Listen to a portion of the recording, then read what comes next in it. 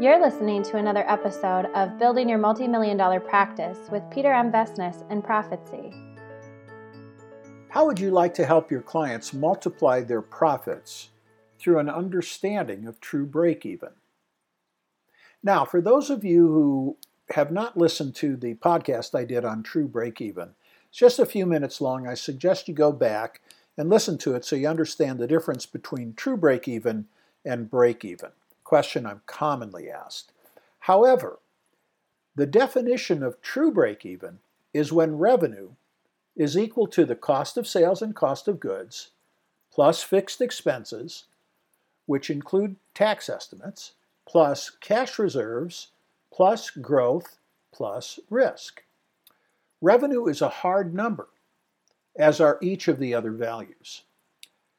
Changes in revenue only change the cost of sales and cost of goods. Fixed expenses, cash reserves, growth, and risk do not change with shifts in revenue.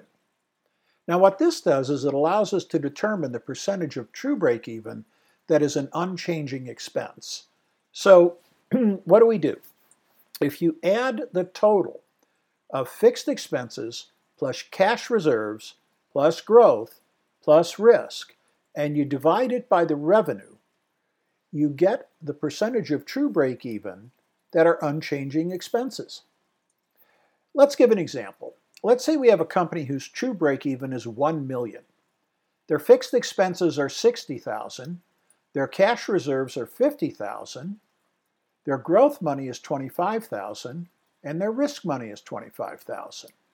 So what does that mean? Their total unchanging expenses are in fixed expenses plus $50,000 in cash reserves, that's $650, plus $25,000 in growth, that's $675, plus $25,000 in risk, $700,000.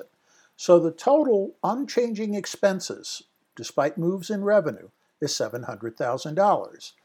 Therefore, the cost of sales and cost of goods is $300,000. So that means unchanging expenses are equal to 70% of true break-even. Now let's assume that this company finished the year with revenue of $1 million and $75,000 of net pre-tax profit. We will assume they spent their growth and risk money during the year. What happens to profits if we can help them increase gross revenue by only 12%, that is, by $120,000? Well, there's a first realization that comes to us.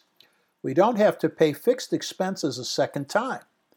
60% of $120,000, that is $72,600, goes straight to the net pre-tax bottom line. But there's more. Our second realization. We do not have to contribute the cash reserves, growth, or risk money out of the increased revenue. 8% more of the $121,000 is also a net pre-tax profit, or $9,680. And this assumes we don't even get the cash reserves back, right? So when we put together realization 1 plus realization 2, we have $72,600 plus $9,680, or $82,280 of additional net pre-tax profit. The third realization, by increasing revenues only 12%, we've more than doubled their profitability. So how do you do it? Help your clients build their own true break-even. Determine the percentage of true break-even that makes up unchanging expenses. Use ProfitSee scenario tools to use the growth money to reach the increased revenue target. And finally, celebrate multiplying your clients' profitability at the end of the fiscal year.